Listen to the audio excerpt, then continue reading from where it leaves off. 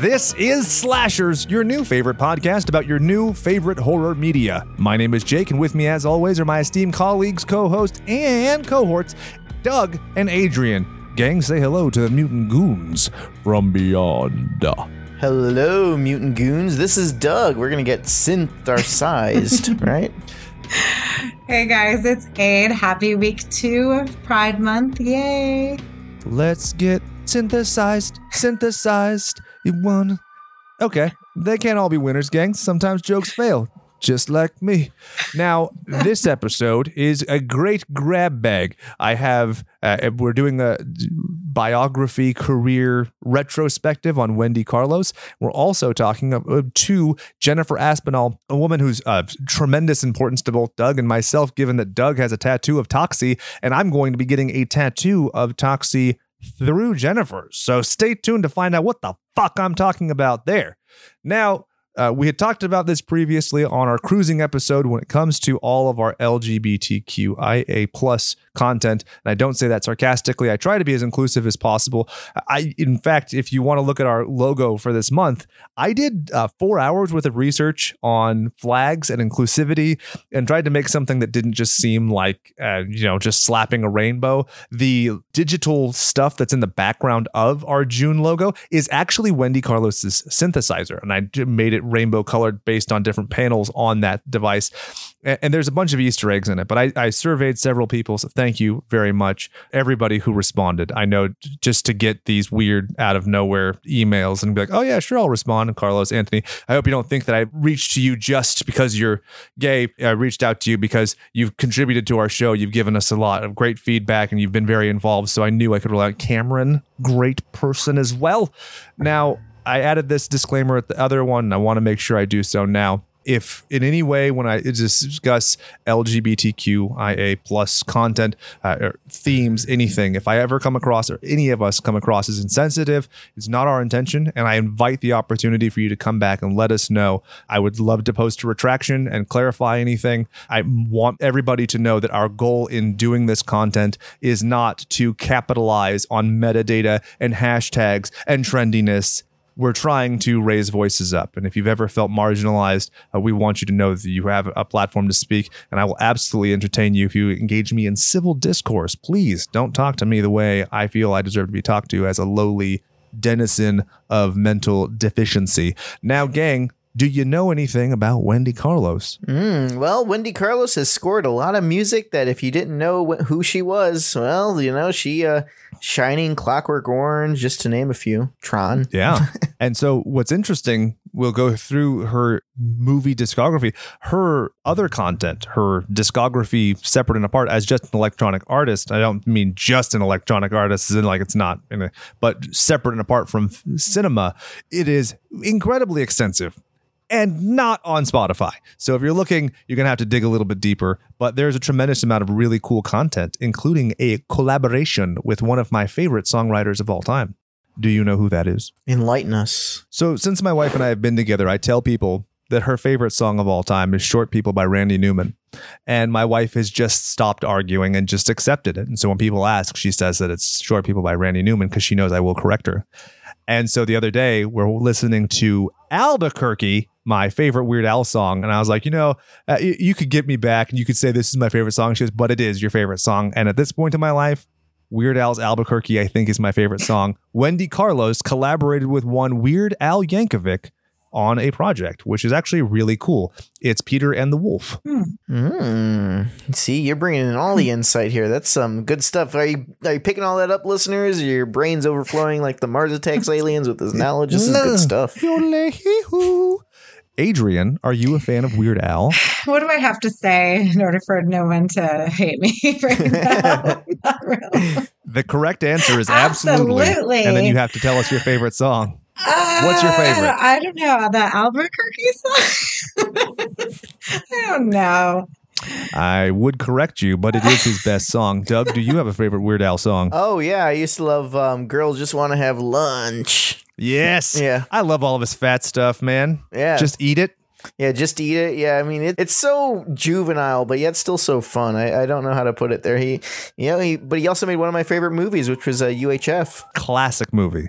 Literally, whenever I sit down to record our bits for B Movie TV, I always think of UHF, and I'm like, yep. Like, the fact is that a lot of this content would just be completely disregarded by many, but the people who it hits, it's like important to, and I really appreciate that. Now, shall I continue in the career retrospective of one Wendy Carlos? Yeah. So I'm just going to get this out of the way. Wendy Carlos is a trans woman. Boom. This is difficult in only so far as in her career.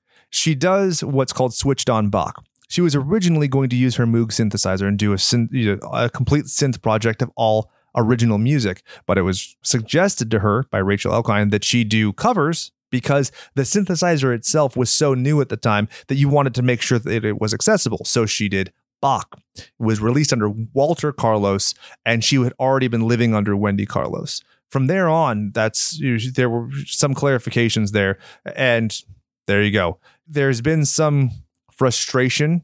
I will say there was a recent biography that came out about her that she was not particularly fond of.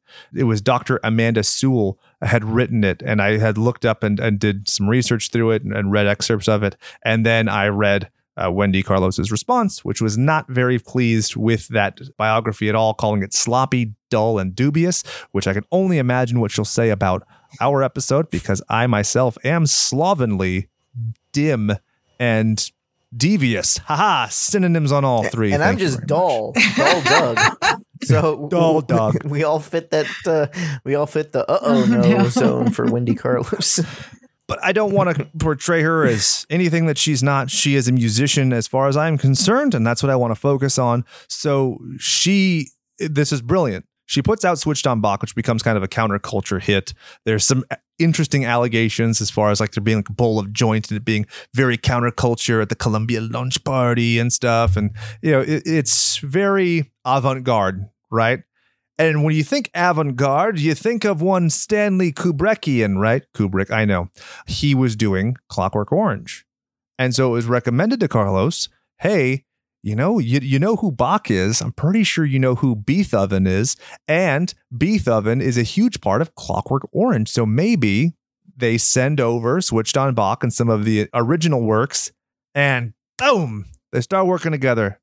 For our listeners, right? He means Beethoven. No, I'm a big fan of Bill and Ted's Excellent Adventure and Bogus Journey. I even like Face the Music, so it's Beethoven. Thanks very much.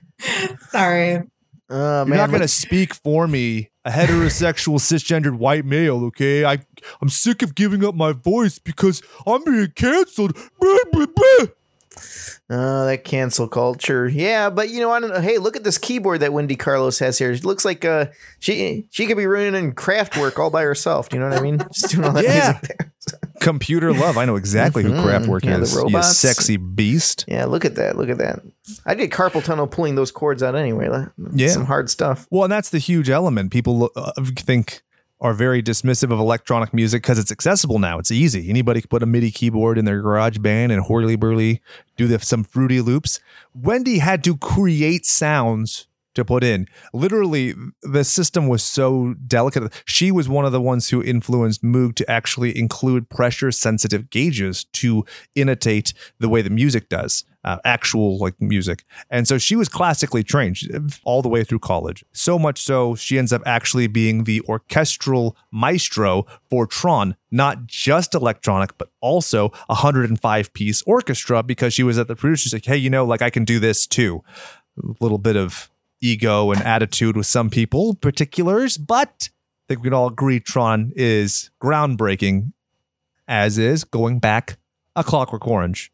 What do you guys think of that soundtrack? Oh, which one? The Clockwork Orange, Tron? Yes. I think they're both amazing. Like I said, but I think, in my opinion, the one for Clockwork Orange really, like, that without the music, that movie wouldn't be the same. Nope, absolutely not. It wouldn't emote all those emotions. You wouldn't feel the same way for the characters. So, yeah, all that, just that movie, when I think of Clockwork Orange, the first thing that pops in my mind is the original soundtrack, the score. What about you, Aid? Well, I love A Clockwork Orange. I still have a VHS copy of it, and it is like the heaviest videotape ever, because I think it was made, I don't even know when.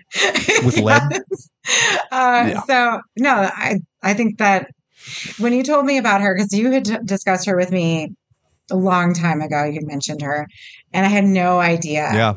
who this person, like I didn't know. And so the fact that she's a woman doing these things for a film like A Clockwork Orange, like I think that's just amazing. That is so badass in my opinion. So I think that's really cool. And even with the Shining, same thing. That music gets to you, right? Like you know when you hear it, it kind of like triggers something, and you have that icky feeling. Yeah. Everything is kind of familiar and askew, and there's a lot going on in A Clockwork Orange. Have either of you read the book? I have not, no. So it deviates. A lot of people seem to exaggerate how much it deviates from Kubrick's film. It's close enough. Visually, I don't necessarily think of Malcolm McDowell. I don't necessarily think of the costumes the way they are. In fact, there's some glaring differences in the costumes, but the story structure is the same. But when you read the book after you've seen the movie, the thing that sticks with you and sticks in your mind is that fucking music, that version of it, because it still has this analog quality to it. Doesn't sound so crisp, but it's obviously kind of futuristic, and it just feels so, it sets the backdrop for this weird, even the language of that film, and the book itself, where they're using the slang, where it has this weird antiquated nature to it, familiar, but then also very weird and just dissociative. It's amazing. And did you know there are actually songs that weren't included in the film? No. Yeah. So the Pop Purcell and the Stately Purcell were not included. So one is an adaptation of the music for the funeral of Queen Mary. I was able to find those online. Pretty cool. Or recreations of them. I'm not exactly sure if they were the originals, but just thought that was interesting. So she works with Kubrick, goes well. Hey, sign you up for The Shining. Peace out. So she does the Clockworks, which is a song that's in the elevator, the bloody elevator visual, and then comes back a year later to do the rest of it. She did an entire score for that film. Would you be surprised to find out that almost none of it's in the film? Wow. No, why would they have cut that? That's sucks. Okay. Now you have to tell us. So this isn't like a negative falling out or anything, at least. I mean, she actually posthumously did a portrait of Stanley Kubrick after his death. It's on her website. It's pretty cool. This actually mimics something that Kubrick had done previously on 2001, A Space Odyssey. So I thought that was really interesting. There was a composer named Alex North who was doing all of his own music, and Kubrick was like, yeah. And that guy finds out at a movie premiere that his soundtrack is not in the movie. Kind of like when we talked about the terrible son of a Nazi who did Vigo the Carpathian, finding out it wasn't his voice. That kind of what? Carlos basically had the same thing. The music when they're approaching the overlook, when they're in the car, the da da da. That is her contribution to the final film because Kubrick changed it so significantly. So that's her then, that part. Or it's not. Yes, that part is. Okay, that part is. Which is, that is a recreation of the, God damn it, Dire, why can't I think of it? Do you know what I'm talking about? Sounds like you're about to recite the Necronomicon. God, you guys are just letting me look like an idiot. Nobody's going to save me. Hold on. I've got Google. Give me a second. Save me from myself. Dies Irae. Thank you. Jesus Christ. It's the song Rocky Mountains. I'm sorry, but the sun is coming in my face now. What was that? I can't even. the cream-covered mushrooms a couple weeks ago, and now the sun this time. Hey, the Jesus, not lady. as good as the original. I like the first joke better, but that one was good. So, made the crowd happy. So, okay, not to go off topic, but did you notice that the remake of Cabin Fever opens up with that same song? And so when I heard that, I turned it off. And that's all I have to say about that. Oh, you've never seen that movie? No, I've seen Cabin Fever, Eli Roth's first Cabin Fever, but they remade it with the same script, exact same script.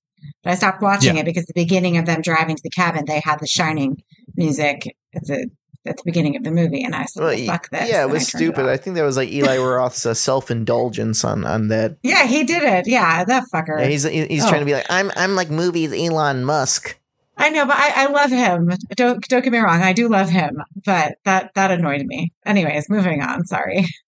Well, I think that is a very important note that you can, with music especially, mimicry and recreation is heralded in a different way than when it comes to like visual recreation. And I think it's because music sticks with you so much harder, right? Like if you see a shot that pans similarly or that's framed similarly, very rarely are you going to go, unless like you could see certain deliberate cues. A lot of people will disregard that or might not really. But when you hear music, oh my God, it's the same thing. And I think that's one of the brilliant elements of doing Switched on Bach, which is, hey, you know these songs, now hear them this way. So yeah, that Dies Irae, I don't know how to pronounce it. I am not Latin. Language is dead for a reason. Appears in a lot of horror films. So if you would like us to do an entire episode based on it, we probably could. Shall I continue? So like when I hear it, I turn off the movie and I never finish it. It appears in Metropolis, which is a silent film, which we had talked about previously. RoboCop, whatever. It's a Wonderful Life, Clockwork Orange, The Omen, Close Encounters of the Third Kind, Star Wars, Big Trouble Little China, Batman Returns, Jurassic Park, Nightmare Before Christmas, Mars Attacks, which we'll be doing sometime soon, The Ring, Game of Thrones, Crimson Peak, 10 Cloverfield Lane, Colossal, Pirates of the Caribbean, a bunch of shit. So yeah, that's something. It's very familiar and it evokes like you can get into like phonic health and you can find out how it like physically affects you. But we'll just move on. Of all the parts to keep, thank God he kept that, because that is like it sets the fucking movie. Like it sets everything in the movie. So from there. Ends up doing Tron, has a relatively negative experience, and then doesn't really contribute to mainstream films any further. She did like soundtracks for like clips and stuff for commercials and other like organizations, UNICEF being one of them. And yeah, pretty cool. What are your thoughts on that the Dies Irae from The Shining? Oh, I think it's great. When I hear that song in multiple movies and stuff, it still harkens back to The Shining. So for me, she did a great job on that, because that's what it sticks with me the most. So anytime I hear that, like you said, when you bring up Cabin Fever, it's just The Shining. And even though it's not an original thing from The Shining, like they're not the ones that invented it. That's always what harkens back. So it stuck with me. Well, but I assume that she changed the sound of it, though. Correct? Well, she had to create each of the tones that were used. Okay, so which is amazing. So then that would be like her thing. That would be her version of it. Her version, correct? So that would also mean if you're using her version in other films, or are they using the original version? Because the Cabin Fever one uses the version from The Shining. That's what I'm saying. So what they're doing is they are using the notes very often. She created the tones that were used and used it in her. So like this is the way the synthesizer worked. You would have to plot it out and program in very sophisticatedly and do all of these things. David Bowie was pretty famous at this time for taking synthesizers and throwing out the manual and being like, what's going to happen? Let's just fuck around. That's what happens when you don't sleep, because you're on lots of cocaine. And I'm a huge fan of David Bowie, but it's absolutely true. But he's so pretty. Those riding pants in The Labyrinth can ride me all goddamn day. You should have seen his Crash 4K. I mean, it should have got its own credits. Hell yes, it should. Hoggle, played by Small Woman. David Bowie's Bulge, played by God himself. Woo! Oh, I believe that. I don't know if a Ric Flair woo was really appropriate there, but why not? When in Rome, right, gang? But Carlos was also a photographer and an artist, so you can check that out. WendyCarlos.com has a bunch of collections. Like she did pastels and oils and sketches and stuff. She did the pencil sketch of Kubrick, like I mentioned. And what's really cool, she does a great job of chronicling her works on that website. It looks a little bit dated. Yeah. So at first I was like, oh, this isn't right. I thought it was and then, not fake, this website? No, it's actually hers. Oh, yeah. Okay. That's where the comments on the biography are posted and stuff. Yeah, I saw it there, and I saw it on a few other things, but it looks like a MySpace page, and I was taken back. It's funny when you sent me the link, I looked at it, and it's weird. You know what smell came to me? Like old shag carpet. Like I'm like, how do I smell old shag carpet? See like that. In this post, that's what it felt like. When you go to like grandma's house or something.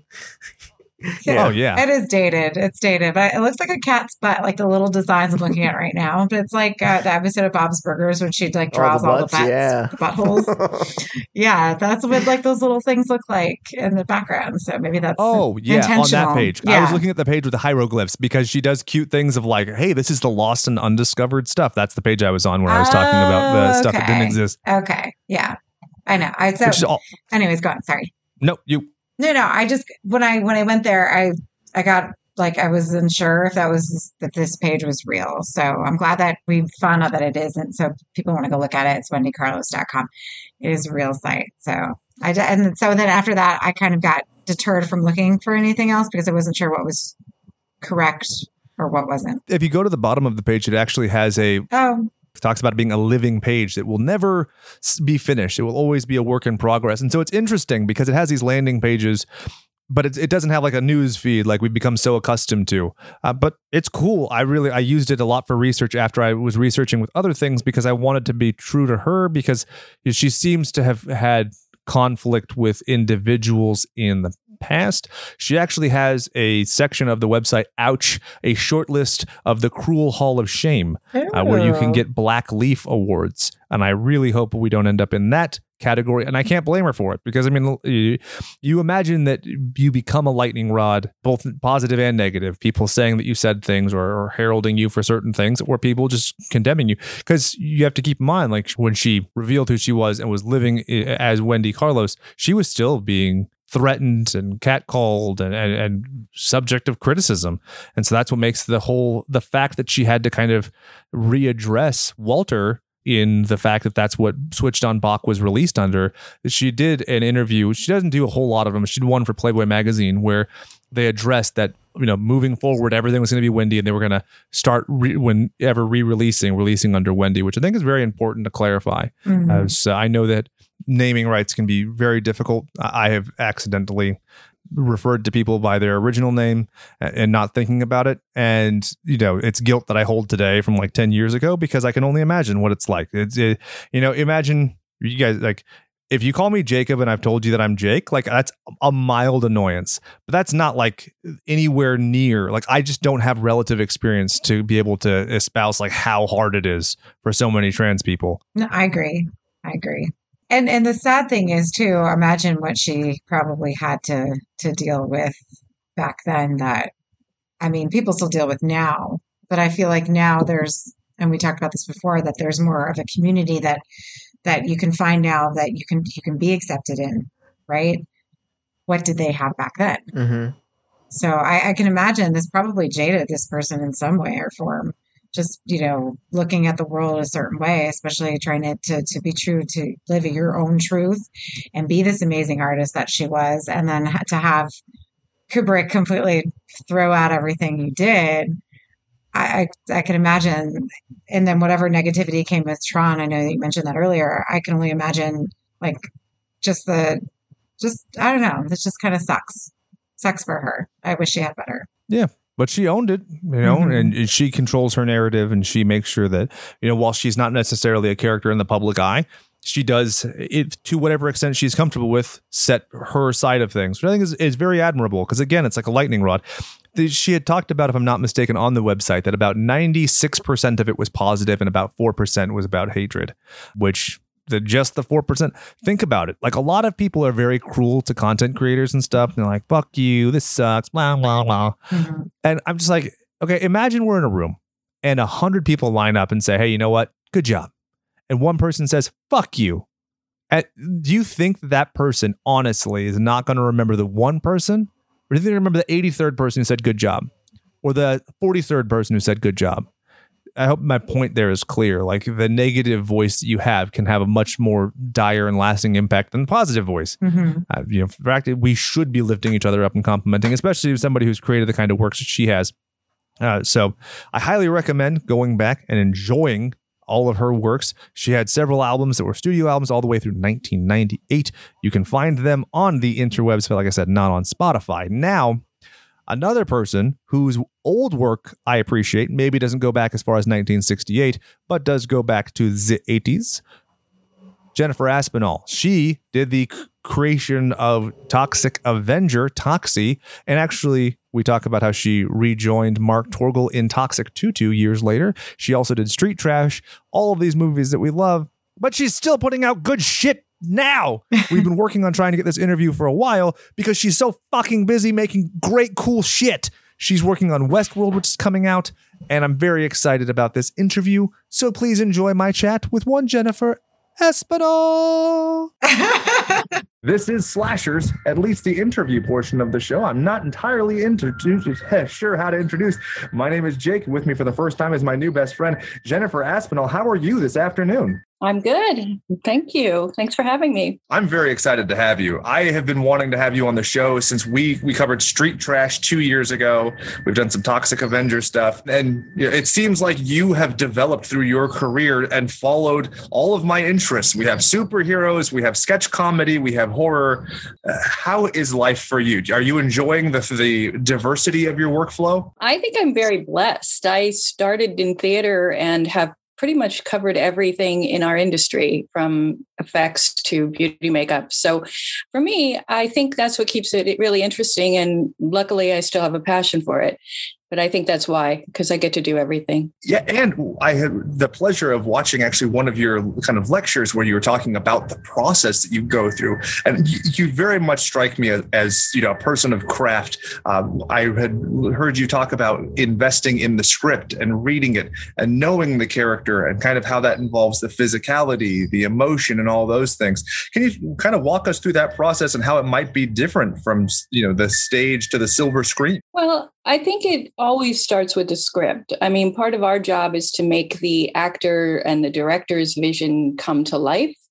And we're there to assist in that process. So for me, it always goes back to reading the script, deducing what character movements the character has throughout the script, and then meeting with the director and the producer and the actor and deciding what they want to see, and then doing the best I can do to interpret what they want, and then adding whatever details and craft I can bring to it. So it's really such a collaborative art form, but ultimately, when you're producing anything from theater to film, it's a commercial art. So we are really have to honor the writer, producer, director, and the actor. So our job is really, again, to go back and look at the character through the script, have conversations, and decide what's going to make the actor feel comfortable, what's going to make the money man feel comfortable, all of those details, and then do it to the best of our ability and to make the illusion as seamless as possible with all of the restrictions and all of the direction that we get from the script, and then obviously through these conversations. So again, it always goes back to the script, though, because usually the writer already has the character in mind. Obviously, he's taking the character's journey, or he's creating the character's journey. So that's our jumping off point. So everybody gets the script, everybody reads the script, and then everybody discusses the script, and then we build from there. So it's sort of, I guess it depends on the show, what process happens first. Sometimes we always get the script, but then sometimes we'll have conversations with the director before we talk to the actor. Sometimes I'll know the actor, so I'll be able to connect with the actor beforehand. And sometimes I get reached out to by the actor and have a conversation prior to even getting the script, and then move forward after the script. So I guess to answer your question, it happens all different ways, but it obviously starts with the writing and obviously starts with the creation of that character in that particular storyline. So does that help? It does. Well, yeah, because I mean, you're an artist. I watched you as you were doing your color swaths and everything, and I've seen your craft. I mean, Picasso never had to worry about the ego of his canvas, right? And so you have everything is contingent, and I love the interconnectivity of what you described, because the money man's obviously going to see the dailies and be critical. The directors, everybody has their own, for lack of a better term, self-interest, and I feel like you have a very similar presence in the film or project as our mutual friend Mark Torgl, who you worked with on Toxic Avenger and Toxic 2. He is a film editor now, and we talked about you only really notice editing when it's completely fucked, and a lot of makeups you notice when it's like, oh, that's bad. But at your best, people largely disregard it. So you kind of get the best, I guess the giving nature of kind of the craft. When it comes to actors who reach out to you first, does that really help you invest in it? Or is it just the thrill of the kind of craft itself? Well, like I said, I'm lucky to still love what I do. And when I go back to it, it's really about the art of illusion and creating that illusion to the best of my ability with whatever restrictions I have. Yeah. If an actor reaches out, of course, it's lovely because generally I have a relationship with them in more of a friendship level. Otherwise, they wouldn't be calling me. But it doesn't shift how I present it in my own mind, because anything I get to do, I'm one of those people that I give it 100% and I, do the best I can do with whatever restrictions we have. And my own personal life, it's just, that's my own sense of integrity and art. So I don't really, I don't think it's an investment. It's an investment if I have the job for whatever reason, whether it's just because I'm there for a day or whether I'm there for a whole film. But I think again, it's always lovely to be working with people and you like and you respect. So generally the people that call me, I really have a lot of respect for. So that's always a plus. And you're going to create together really well because you've done it in the past. So that's always fun. But yeah, it doesn't, again, it doesn't matter for me personally as an artist. I'm there 100%. So sometimes to my own personal detriment, but that's this kind of business, you have to really love it. And I'm sure everybody you've ever talked to that's had a real, any kind of career, it's really hard. It's a really hard business. It's hard to get into. It's hard to stay alive. It's hard to survive it. It's hard to do it on a daily basis. The hours are long. The equipment's heavy, and you have to really love it. So again, it always goes back to your sense of passion, and for me, my sense of passion and integrity. And it doesn't. It kind of doesn't matter whether I'm doing just a regular straight makeup or something more, substantial. But again, I think you have to really love it. So I guess that's a roundabout answer to saying, I guess it doesn't matter how I get there. I guess it doesn't matter if somebody calls me or if I just get called out of the blue, because, I like and I love what I do, and I'm lucky. I consider myself lucky and grateful to be doing it for so many years. So. Yeah, and I really love that you keep talking about the resources at hand, the restrictions that are available. Because if we had infinite time and resources, art would be a completely different, ethereal, incorporeal beast where we would never have to deal with subjective representation. It would just be in perpetuity forever. But it's very practical to have to look at what you have available, the timetable, things. Mm-hmm. You worked on Mad TV for a while, and that, I imagine your budget was just, geez Louise. Yeah, from the very first day of that show to the very last day. Oh my goodness. Yeah, I felt very lucky to be part of something from the beginning to the end. It was cool. And I imagine that budgetary restrictions were huge. Yeah. Time was huge. You need people who are using I imagine that Bobby Lee needs a lot of mobility in his face when you're putting makeup on, right? Like there's a lot of stuff I imagine are very difficult. Bobby Lee's a whole separate chapter on your podcast. Yeah, I don't doubt it. I've listened to some Tiger Belly and he seems like a very interesting character. He's a big character, and he was going through a lot of stuff when he was on Mad. So it was sort of, a whole nother. Yeah. He is not the character he is now. He was a different character. But anyway, yes, yeah. I think, I'm not a person that creates in chaos, but I do think that restrictions are necessary on a certain level. And for me, I like those restrictions because they do force me to create in a certain way. And that doesn't matter whether it's money or time. A lot of times it's both. And especially nowadays, it's gotten worse and worse and worse. I've been doing this for close to 45 years, and it's just gotten more and more condensed. Yeah. So you have to learn how to work within those boundaries. And again, I think because I've been doing it for so long and I still like it, I find those things not helpful, but okay to deal with. I'm not stressed out by them. I have a lot of colleagues who aren't happy when they get those kind of things because it in their mind dictates a certain level of quality that they can produce. Yeah. But at a certain point, it becomes, again, I grew up with two parents who were artists, but they were commercial artists, and living within deadlines and understanding those kind of restrictions is part of what this job is. It's if you want to create art, then you need to go away and get a studio and just create art. This is an art form for someone else's vision. So you have to be flexible to work in those kind of restrictions. And for me, I've taken them on as personal challenges. And there's certain things that I can do in my sleep.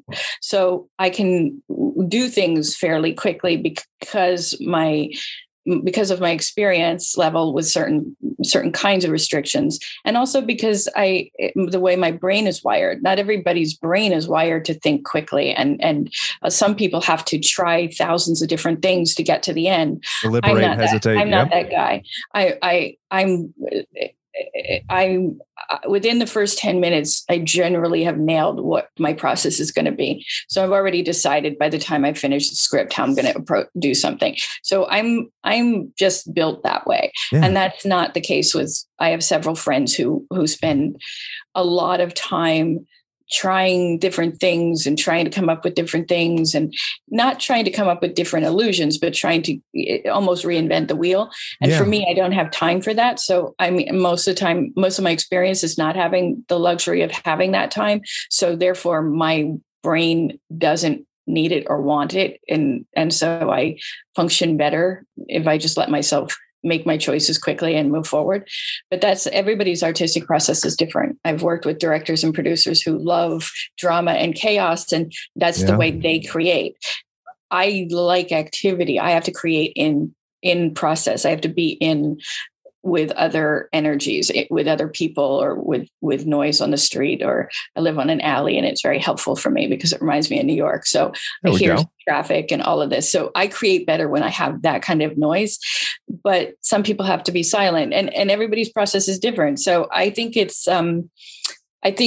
I find myself very lucky in the situation that nowadays things have gotten more and more time restricted and more financially restrictive because of a whole lot of things that, again, is another podcast. And if you ever want to talk about it, I'm happy to. For sure. Our business has transformed from the 1930s to now. A whole lot of things have happened that created our union and created our industry, and then created a different sections of our industry. So makeup and hair, it's gone through so many transformations in the 100 years that if you can't be adaptable, you kind of have to, like everything else on the planet, you will die. So you have to be adaptable. So I feel blessed that my wiring is okay with those kind of transformations that we're in now, where everything is fast and everything is at last minute and everything is cheap and that kind of thing. So. Well, and anyway, it doesn't compromise your art to have to do things on a timetable or do things I think if anything that it lifts you up and shows the nature of your craft. The fact that you can do things within restrictions without, we're kind of going back to, if you had an infinite amount of resources, everybody should be able to be Picasso. If you have in perpetuity forever, you could sit and work on one project. By the end of it, everybody should be perfect. So I think that when you're having to take your shot, like you're talking about with the chaos, that's a huge element of your craft. Now, let me ask you, we're talking about the change of the entire culture of everything. People have tattoos of your work going back all the way, Toxic Avenger, Street Trash. And is it frustrating to you? Like, I see a lot of push for creator-owned content and distribution and residuals. And when was the last time you saw a dime from any of those kinds of projects, if I may be both so bold? Oh, nothing. I mean, but again, and like I said, I grew up with commercial artists as parents, so I have no expectation of getting compensated for anything past the day's work, where a lot of people do. And I did reach out at one point when the Toxic Avenger was turning into dolls, because I did feel like and I know that I've talked to Lloyd since, but I do feel like I created that character from scratch, and that is my character, and he's my baby, and I feel very protective of him. And he single-handedly probably gave me the career that I have at this point. So I'm very grateful for those guys and that character. I think that Lloyd Kaufman and Michael were lawyers, and they were very clear that there was going to be no, you got paid for I didn't get paid, but I signed a contract. I got my $200 for doing the whole thing and spent $500 to eat and survive during the whole thing. And, clearly I lost money, but at the same time, I feel like, you don't do things in life just for financial compensation. I don't. I will always have money coming in because I think I come from a place where I trust that the universe will provide for me. And, financially, you have to be smart and conscious. And again, a whole nother conversation that I'm very passionate about is financial awareness and consciousness and being proactive as a kid with finances and that kind of stuff.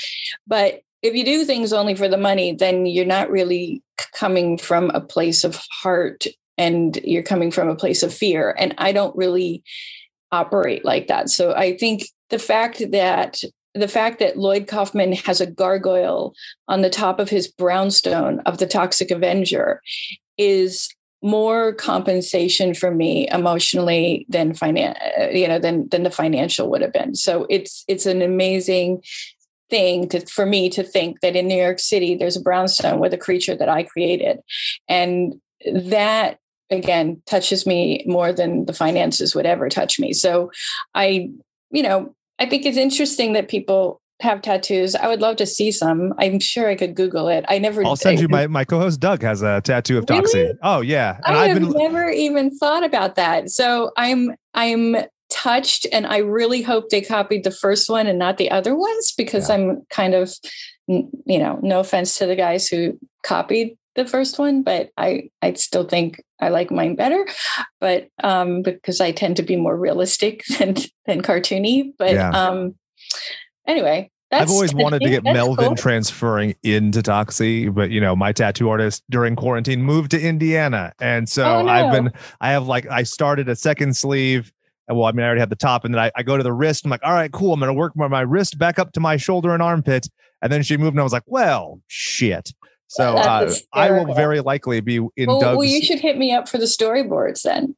I would love that. Literally, you should put the storyboards on you. That would be hysterical. I will make a verbal contract with you right now. If you provide me with the storyboards, I swear on my life. I swear on both of my ugly children. I'm just kidding. They're cute kids. Both of their lives. I will do that. That sounds amazing. That's hysterical. We'll talk about that later. Absolutely. Yeah. I actually call my son Toxie sometimes because he drools and he's goopy and stuff. So it reminds me so much. I saw that movie when I was like 3, and it shaped my life. Do you have people come up to you and tell you like how integral your work is to like the essence of their being? Because I don't think I get to be a podcast host and everything talking about horror movies if I don't have stuff like Toxie when I'm a kid. Like that was the formative element of me loving cult cinema and going beyond what was, I obviously like shit like RoboCop, but then finding this was like, it was as if I found a new language that only I spoke until I was able to find the internet and connect with all these people who had the exact same story of watching a thing way too young and being isolated. And then we connect over it. It's crazy. Well, I'm happy that you had such a, I hopefully positive reaction. Loved it. It's funny. I have done conventions and I have had people come and talk about this. And I think it's really, it seems like it affected you in a very deep way. So that's, I guess, awesome. And obviously stimulated your creativity. So that's even more awesome, because I feel like that's part of my higher purpose on the planet is to inspire. So I'm really, thank you for saying it. And thank you for giving me that gift. But it is interesting, isn't it? You never know what you're going to be touched by or inspired by or moved by. And that's part of the groovy thing about art, I think. It's like we have to keep putting whatever speaks to us out there, because you will find your tribe and you will find those people that resonate in the same way.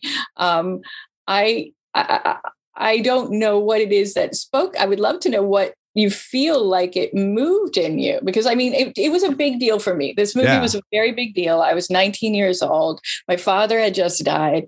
I mean, this was a big transition for me, and it opened up a whole lot of other things in my life. For sure. And it was a very important time for me. So it's very interesting to hear that other people were being influenced by it from a different direction. So that's always kind of cool. But, I don't have, like I said, I have had people talk about it at conventions and stuff. So again, I'm just humbled and honored, because I think, the best thing we can do is help and inspire people on the planet. So no matter how it gets to you or how it goes out there in the world, that's awesome. And, here we are, how many years later, having this conversation, which will inevitably inspire us both to another place as well. So that's even more beautiful. It's another circle. Yeah. So that's kind of cool. You literally informed my art style when I was a kid. I think I've talked about this in the show, but I remember drawing for my dad 2 mutants tearing a man apart, and his entrails spelled "I love you, Dad." And I remember him looking at me like I was some grotesque thing growing on the underside of his foot. But it was still like, it never slowed me. Like, I kept being that gross goon. And like, honestly, going back, and even Street Trash, I mean, Jesus Christ, what you're able to achieve, both of those movies, if you give me the premise, the elevator pitch, I'm like, I'm not buying it. That's just the Hulk. That's just something. But your art transcends it and makes it something where it's like, I have seen tattoos. I have seen people, Blu-rays, midnight screenings, where people need to keep this alive to show what you did. I mean, it's so cool to me. Like, you're literally like a living legend. And I don't mean that to just blow smoke. Like, truly, your work is amazing. And your work that you're still putting out now is also amazing. Like Guardians of the Galaxy and stuff. Like, it's so cool what you're able to achieve. I don't have a question for that. I just need to compliment you because you're badass. No, well, I'm just saying thank you. I'm honored. I mean, that's really, really sweet. I can die now. Thank you. Not yet. I do have a couple of questions though. The gods will keep me here longer, I'm sure. But that's awesome. I mean, truly, that's really sweet. And I wish my parents were still here to hear that, because they would have loved to have known that they created someone that was helping people or inspiring people. Yeah. So I have a family of teachers. My father was a teacher during World War II and over in India and China, and my aunt and my mom were all teachers. So we come from a place of giving in that way. So, so that's really cool. And as an artist, it's cool. It's nice to hear, because again, I'm not really good at being, I remember when I was first starting, there were lots of different, a few years into it, because I was really there when it really first started back in the 70s and 80s, early 80s. So it was sort of, the whole makeup effects thing hadn't really quite formed into its own identity until, after 83 and all the change-o heads that Rick did and everything. So from that point on, it became a force to be reckoned with. But as an artist, I remember thinking, seeing people that I admired doing things, but those people weren't makeup effects artists. Those people were sculptors and artists and painters. And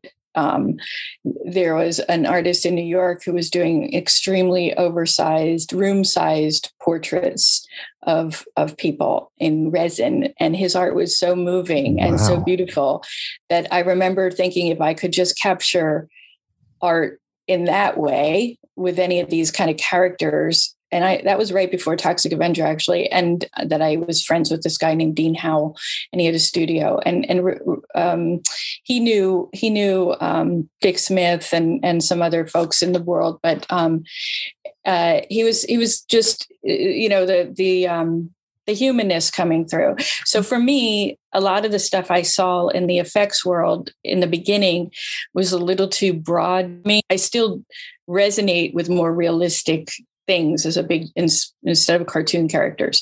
So my stuff has to be organic, or has to feel organic anyway.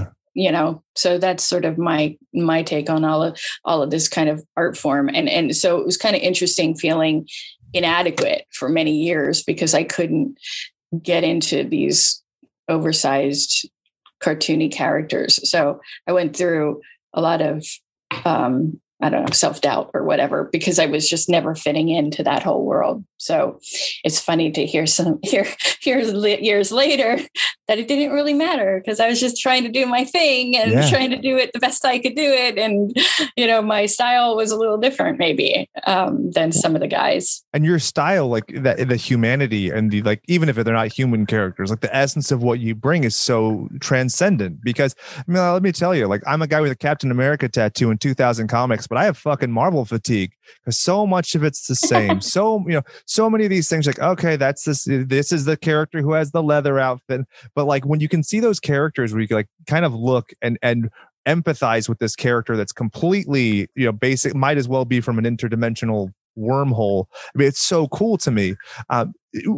You had talked about researching with your actors and with the script before. What's your application process like? Is it, because my mom's a cosmetologist, so she has hairstylist voice where she like, I could hear her voice when she's doing work because it's a different tone of voice. It's a lot of like interview style. Maybe that's where I learned how to do this bullshit. Is that what your process is like, or do you kind of let it speak for itself and let them come to you? How do you interact most often? You have to connect with the person you're working with because it's a very intimate experience. For sure. You're touching someone's face or body.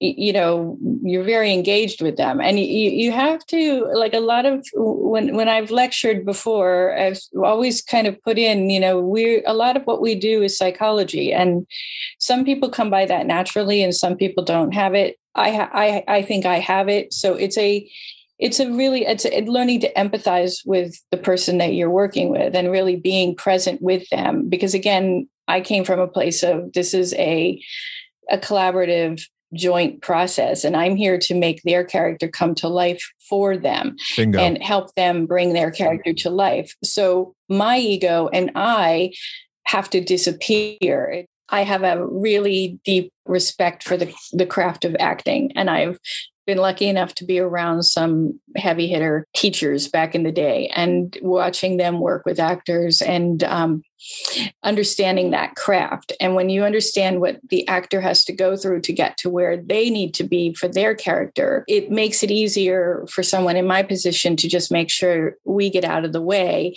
and give them what they need to get to where they need to be. Yeah. And again, that's part of our job. And sometimes, obviously we're doing it physically helping them, but we also have to do that emotionally and with our energy, because we're the place that they usually end up processing and being in their creative process prior to going out on set or out into the theater. So we're that last stop off before they go and perform. So we have to be very conscious, or at least I feel I have to be very conscious of making sure this is not about me. This is about them and giving them what they need. And sometimes they need a sacred space as well as they need our art being put on their face or their body. So there's a lot of psychology involved with what we do, and we have to make them feel safe, and we have to go through that process of getting them to trust us. And if it's a new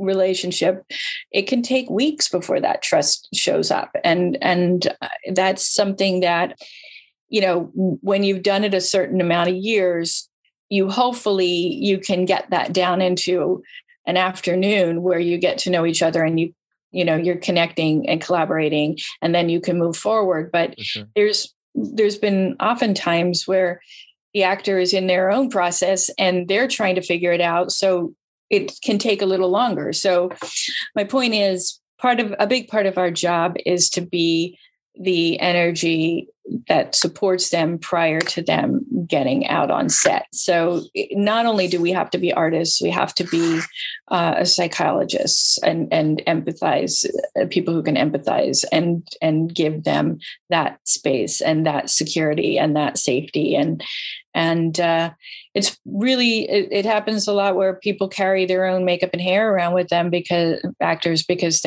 they have that trust, and it's safer and it's easier because they're incredibly vulnerable when they're in a different character every show.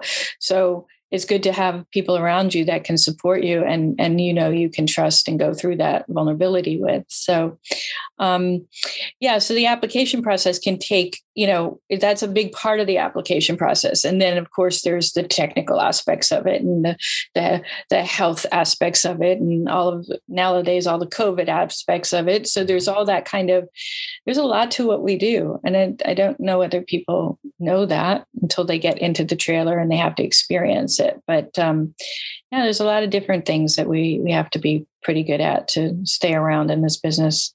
Yeah. My all-time favorite TV show is Face Off. Not a week goes by where I don't complain to my wife that there isn't Face Off or another show like Face Off that's ripped it off entirely. And I think the only failure of that show is that it doesn't go into the application process in the synergistic way that you're describing, right? Because all that person cares about is doing a strut on the runway and going. I would love to see that interpersonal relationship that you have to develop with people because, let's have an MMA fighter or a guy in a band or whatever. Pre-show jitters are a thing. And imagine all that nervous energy, but you have to sit perfectly still for 12 hours and then do the thing. I mean, that's a tremendous amount of stress to put on somebody. And basically it falls on you to do your craft amazingly, as well as nurture and facilitate, which, I mean, you should get paid twice as much, I think. Okay. You put that into the contract. I will accept it. I could probably negotiate that for you. I will. Okay. We'll talk. We'll talk. You're absolutely right. I don't know whether a show would be able to handle that though, because that's something that most of those people on that show didn't have that yet anyway, because they're very young. Yeah. And I'm now in the field working with some of those folks and,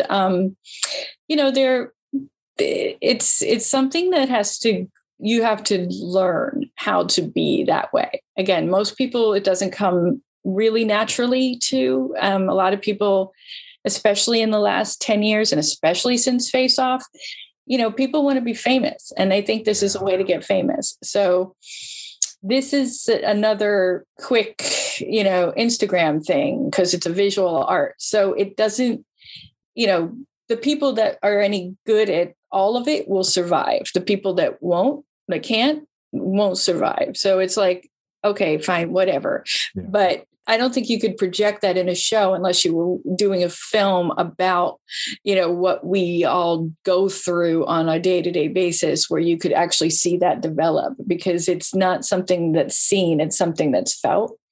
And you can see it and feel it when you're in the room, I think, with it. But on the screen, it certainly wouldn't happen in a competition show because those people were, they were inexperienced. And I have a very good friend who was a model and damaged his eyes on that show, scarred his body on that show because those kids didn't know what they were doing and put wrong chemicals in their eyes. I mean, so you wouldn't really get it in that kind of a show because you don't really have people that are really experienced and they're rushing and they're trying to be, I mean, unfortunately the producers made that look like we can do all of that in 2 days. And there's producers that have actually said to me, well, they do it on Face Off like that. Jesus. It's like, yeah, but that's a lie. Yeah. I mean, it's not real. Heavily edited, right? I mean, they're also not showing you all of the really bad edges and all of the really bad foam rubber that they had to produce to get it done in 24 hours. So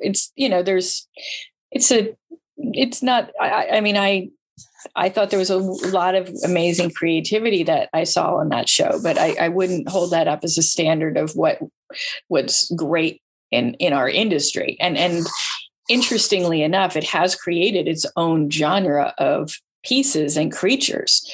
There's been a whole wave of perceived like visual correctness because of that thing, that TV show. And I mean, personally, again, certain things that became popular on that show that are now popular on TV aren't my thing. I'm not a big head creature person. Like, it's just not my thing. So it's just, okay. I mean, I don't mind doing it and I like doing it every now and again, but it's not something that I seek out. But that show created a visual like Star Trek did back in the 80s, where it created a visual that then became an industry standard that became like, every time we're going to do a creature, we're going to put a forehead with a nose piece on, right. Or every time we're going to create a certain kind of creature, we're going to put a back of the head piece on.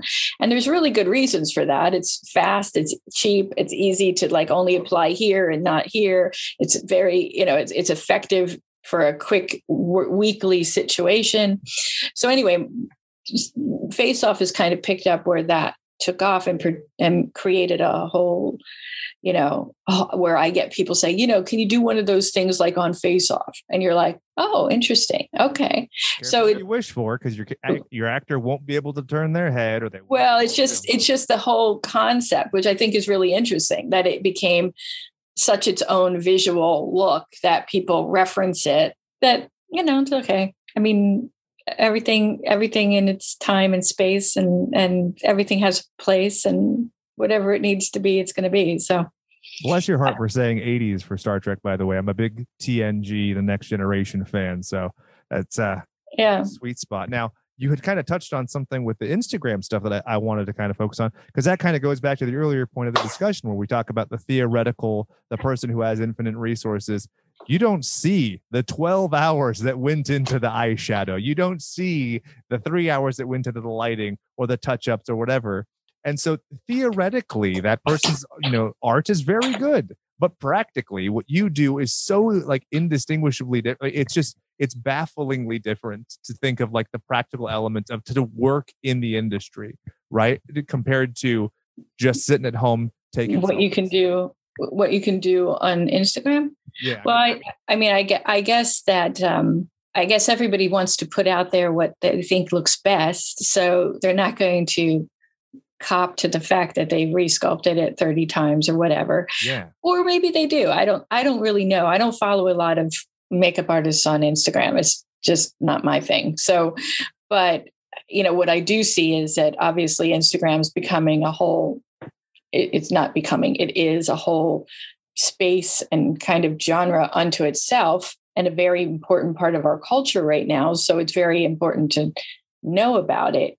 But I think, part of me is like, well, good for them for putting out their art. If that's, again, their passion and that's speaking to them and they're putting out their creativity and they can do that, that's groovy.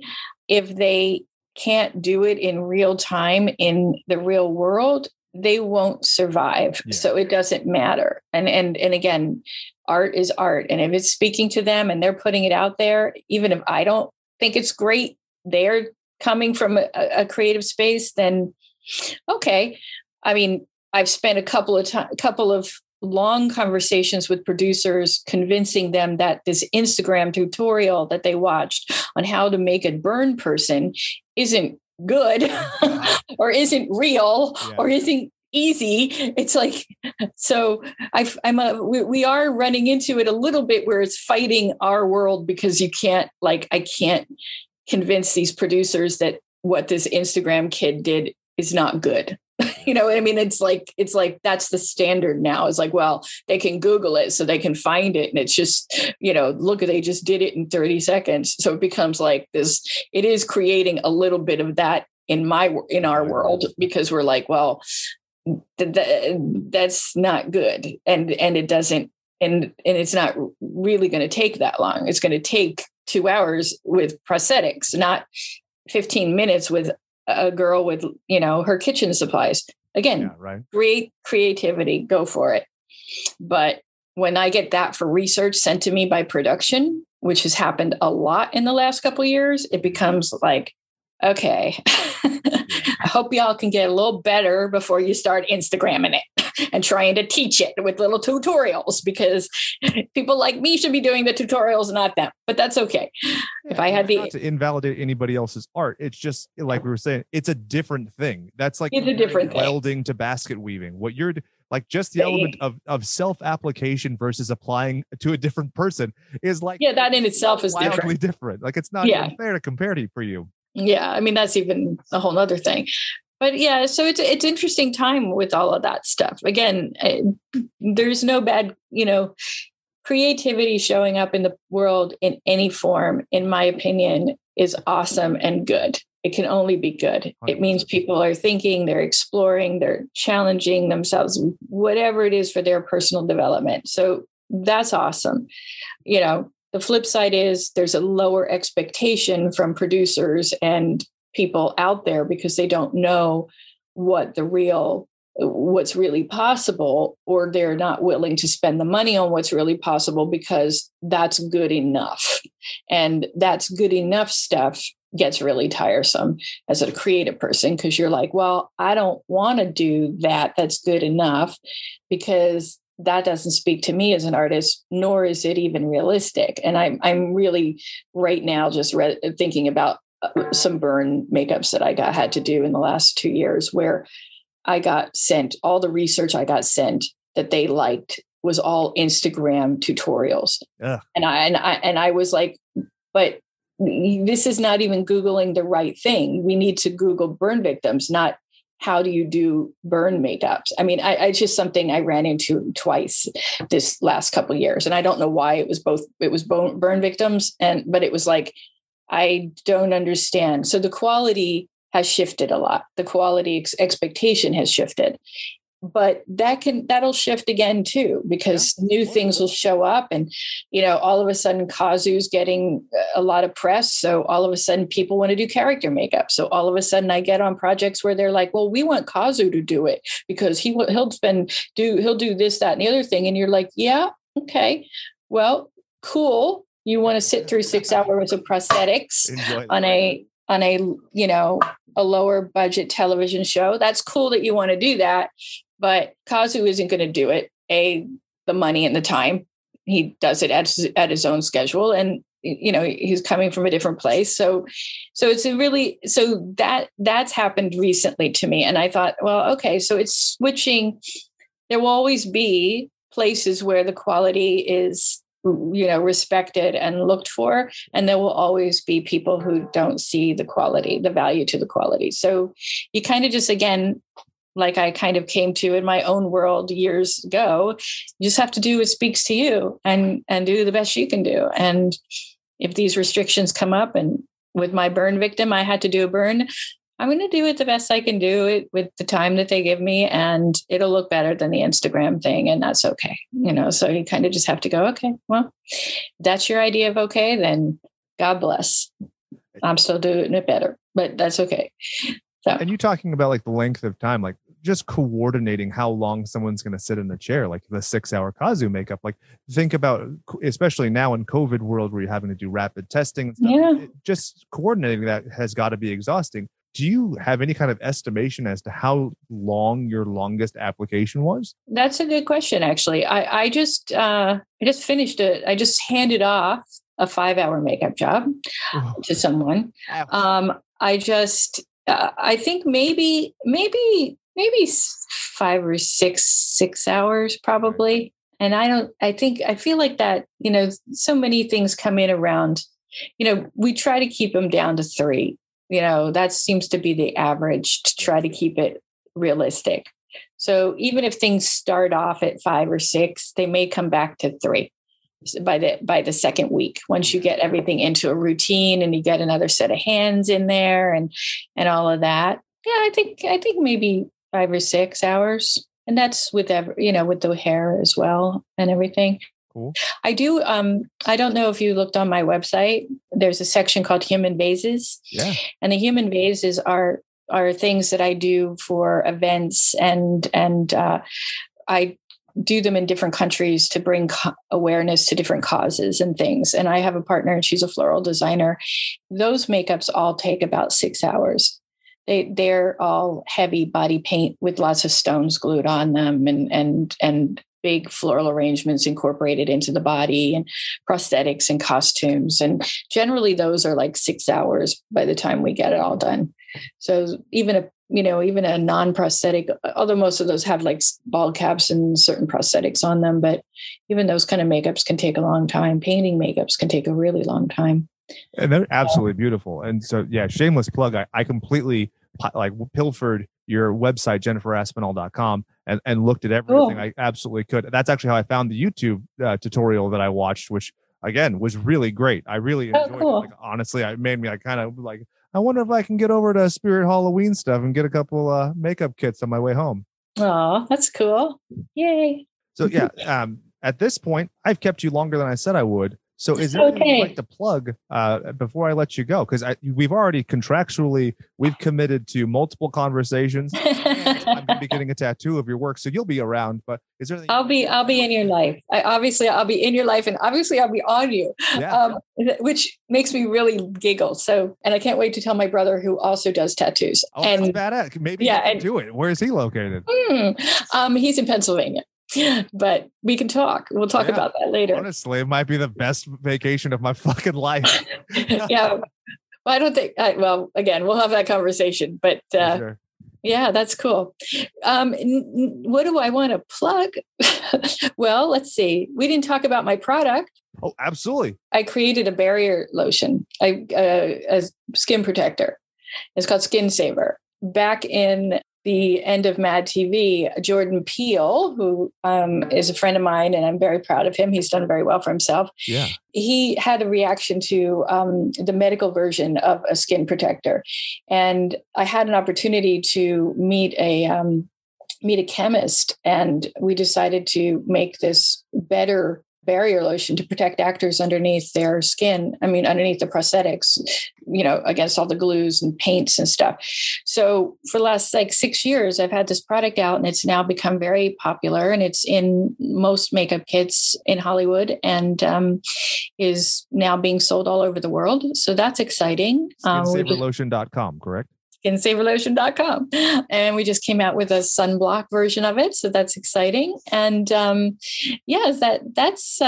my shameless plug is that's hopefully going to go out to the public, because I'm next year going to work on putting that out in different kinds of stores, because it's really good. It protects against pollution, and those of us who live in cities should really be wearing it. And I'm kind of coming to my health place here, because it's kind of like it stops 90% of the pollution from getting into your liver, and that's a really big deal. So I really would love the public to get it, because I think that it with all of the air pollution and garbage we have floating around, if we can do anything to keep some of that garbage out of our bodies, I think that would be really amazing. So here's where I date myself and show that I'm not trendy. I'm an old cranky dad. I actually looked at it, and one of the selling points was that it prevents diaper rash, and I was like, yes. Did you get some? I ordered some. Yeah. Oh, sweet. Yeah. Excellent.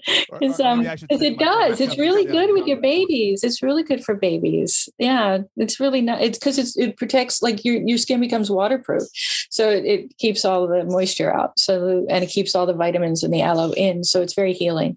So anyway, it's a good product. I'm happy I have it. Hopefully, I can get it out to the real world at some point and put it out there. So. Hell yeah. And anyway, there's my shameless this episode, just like a link to your website. Oh, okay. That'd be great. Yeah. Thank you, darling. Do you ever have anything else you want to plug? Like when the sunblock version's out and everything? Come on back. All righty. I'm showing a commercial for you. You've done a lot for me and my creative endeavors. Well, when we get to the tattoo, we should videotape that. Hell yes, we should. Let's do that. Do that. I'll come with you, and we can hold up the pictures of and everything. That would be so amazing. Cool. That would be really good. Surreal experience of my life. And that would be so cool. You and me both. Yeah. Well, right, that would be great. Thank you again so much for making yourself available. I know we coordinated on this for a while, and I know you have so much going on. I'm so excited for you and your endeavors. So anytime you want to come back, you absolutely have a home. Thank you. Like I said, we're starting shooting up Westworld in a couple of weeks, so it'll be crazy for 6 months, but we'll meet up again after that. How about that? It's a party. Okay. Sounds good. And that was our talk with Jennifer Aspinall. I will be getting that tattoo as soon as I be getting those storyboards. And I would be remiss if I did not direct you to SkinSaverLotion.com for skin saving lotion. That was one of the cool things we discussed. I'm very proud of her and her endeavors. I will include links to everything in the episode description. Now, let's say I wanted to support Jennifer and I wanted to support Douglas. Doug, how would Well, I you do can follow that? me at Doug Bizarro. That is my Instagram. And we also, I host a show on Fridays at 8 p.m. Friday Night Action on Roku on B Movie TV. So get to host some pretty badass action exploitation films that are in 480p quality. So load up on your OLED. It'll look great. And Jake's also on B Movie TV as well, too. Saturday Night Terrors at 10 p.m. Bum, bum, bum. And let's say I want to support Jennifer, and I want to support Douglas, and I want to support Adrian, etc. Adrian, how would I go about doing that? Well, you can always support us by following us on different social media. I'm on Instagram as pathologically ADE, but also more importantly, we have all of these new tiers on our Patreon right now at patreon.com/slasherspod. We have tiers ranging from $1 to $10. So please go ahead and take a look at that. Or you can look on our Redbubble for some cool shit at slasherspod.redbubble.com. Perfect. So for these goons, I'd just like to say thank you all. I hope that you are enjoying Pride. I hope you're lifting people up and celebrating, because honestly, it's an amazing month. And I'm actually very excited by several other contributors and content creators. So please support where you can. Do what you can to, like I said, lift people. Last thing we want is to repress. And, you know, I've had some very specific conversations as far as like people kink shaming and being like, you shouldn't be able to dress like this at Pride, or you shouldn't be able. If you're creating a positive place for people and you are lifting them up, I think that's a good thing. If they want to expose themselves, good. The fact that's what this is. Sometimes freedom of speech is controversial, and that's what actually gets the attention. So you will never hear me say that somebody shouldn't do the things, especially somebody where you're celebrating not being repressed. Mm-hmm. Now, my name is Jake saying goodbye and good die.